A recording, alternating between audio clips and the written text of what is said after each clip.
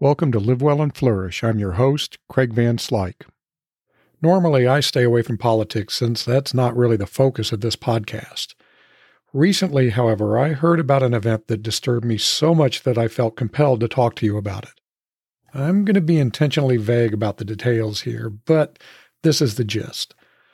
A well-respected scholar was in the last stages of securing a job offer when some remarks they made several years ago on their podcast came to light.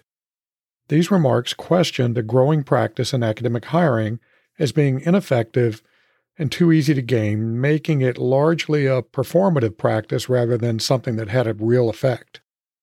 In other words, it was an exercise in window dressing rather than something that makes a tangible difference.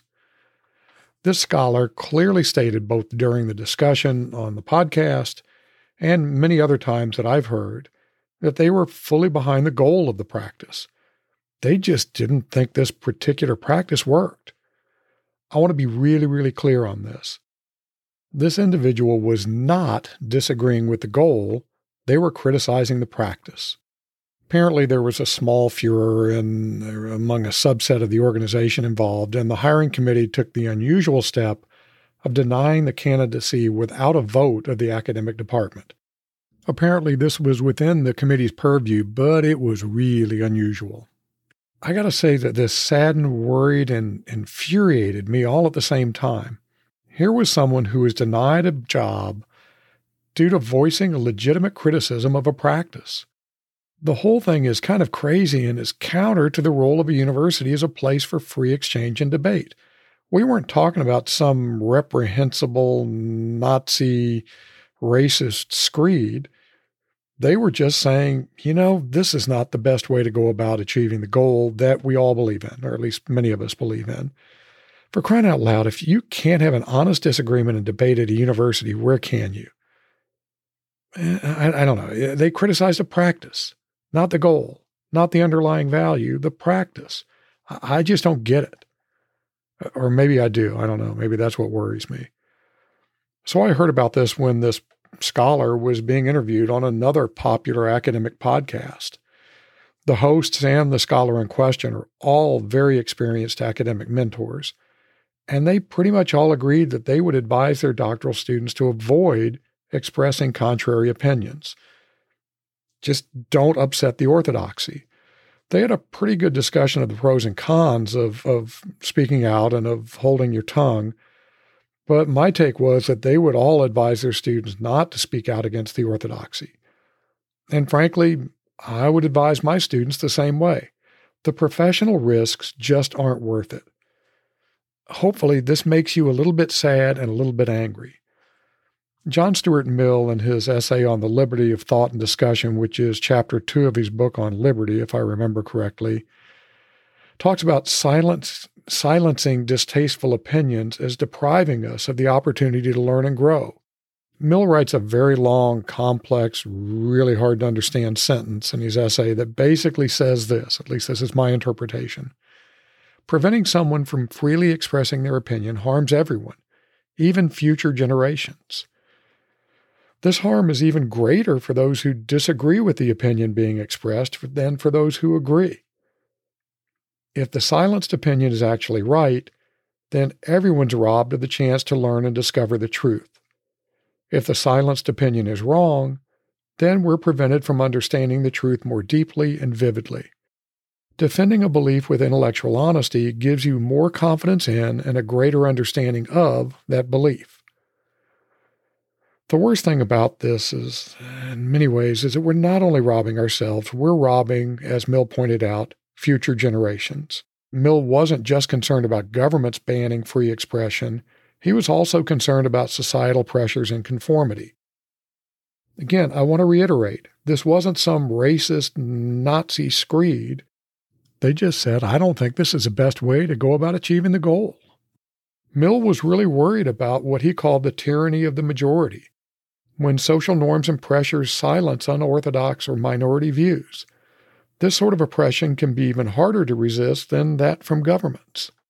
Let me give you the bottom line argument for allowing contrary speech. We can fully trust the correctness of our beliefs and values only by vigorously testing them from all possible angles. This is true for individuals. This is true for organizations. This is true for societies.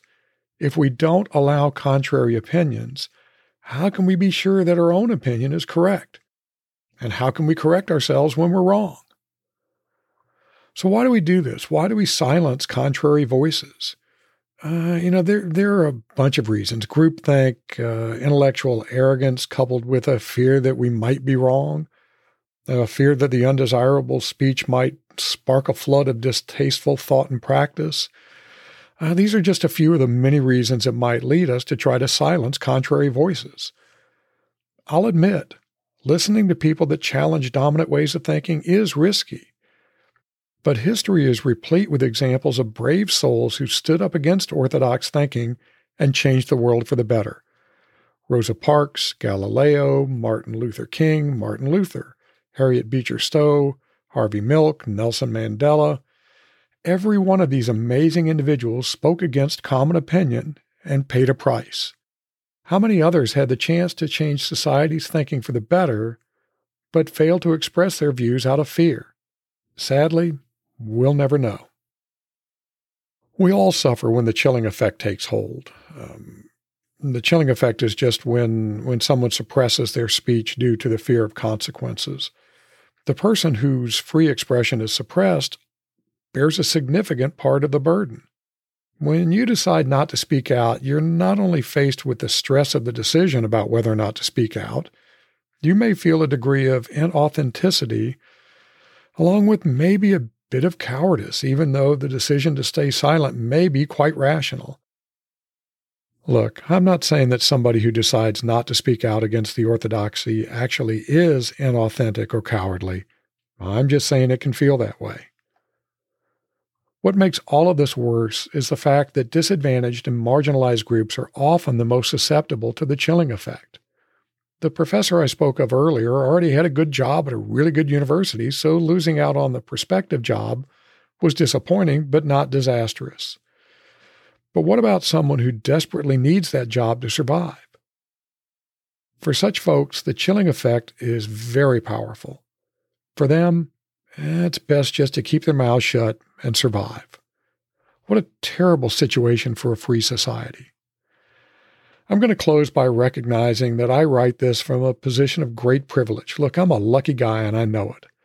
Nonetheless, I firmly believe that the best way to counter a reprehensible opinion is to expose it to the light of public scrutiny and full discussion. Let the truth illuminate the flaws.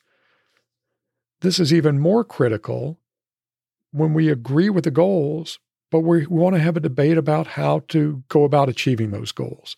When people are afraid to go against the common ways of thinking, even when we're all in agreement, or most of us are in agreement on a goal, we all suffer.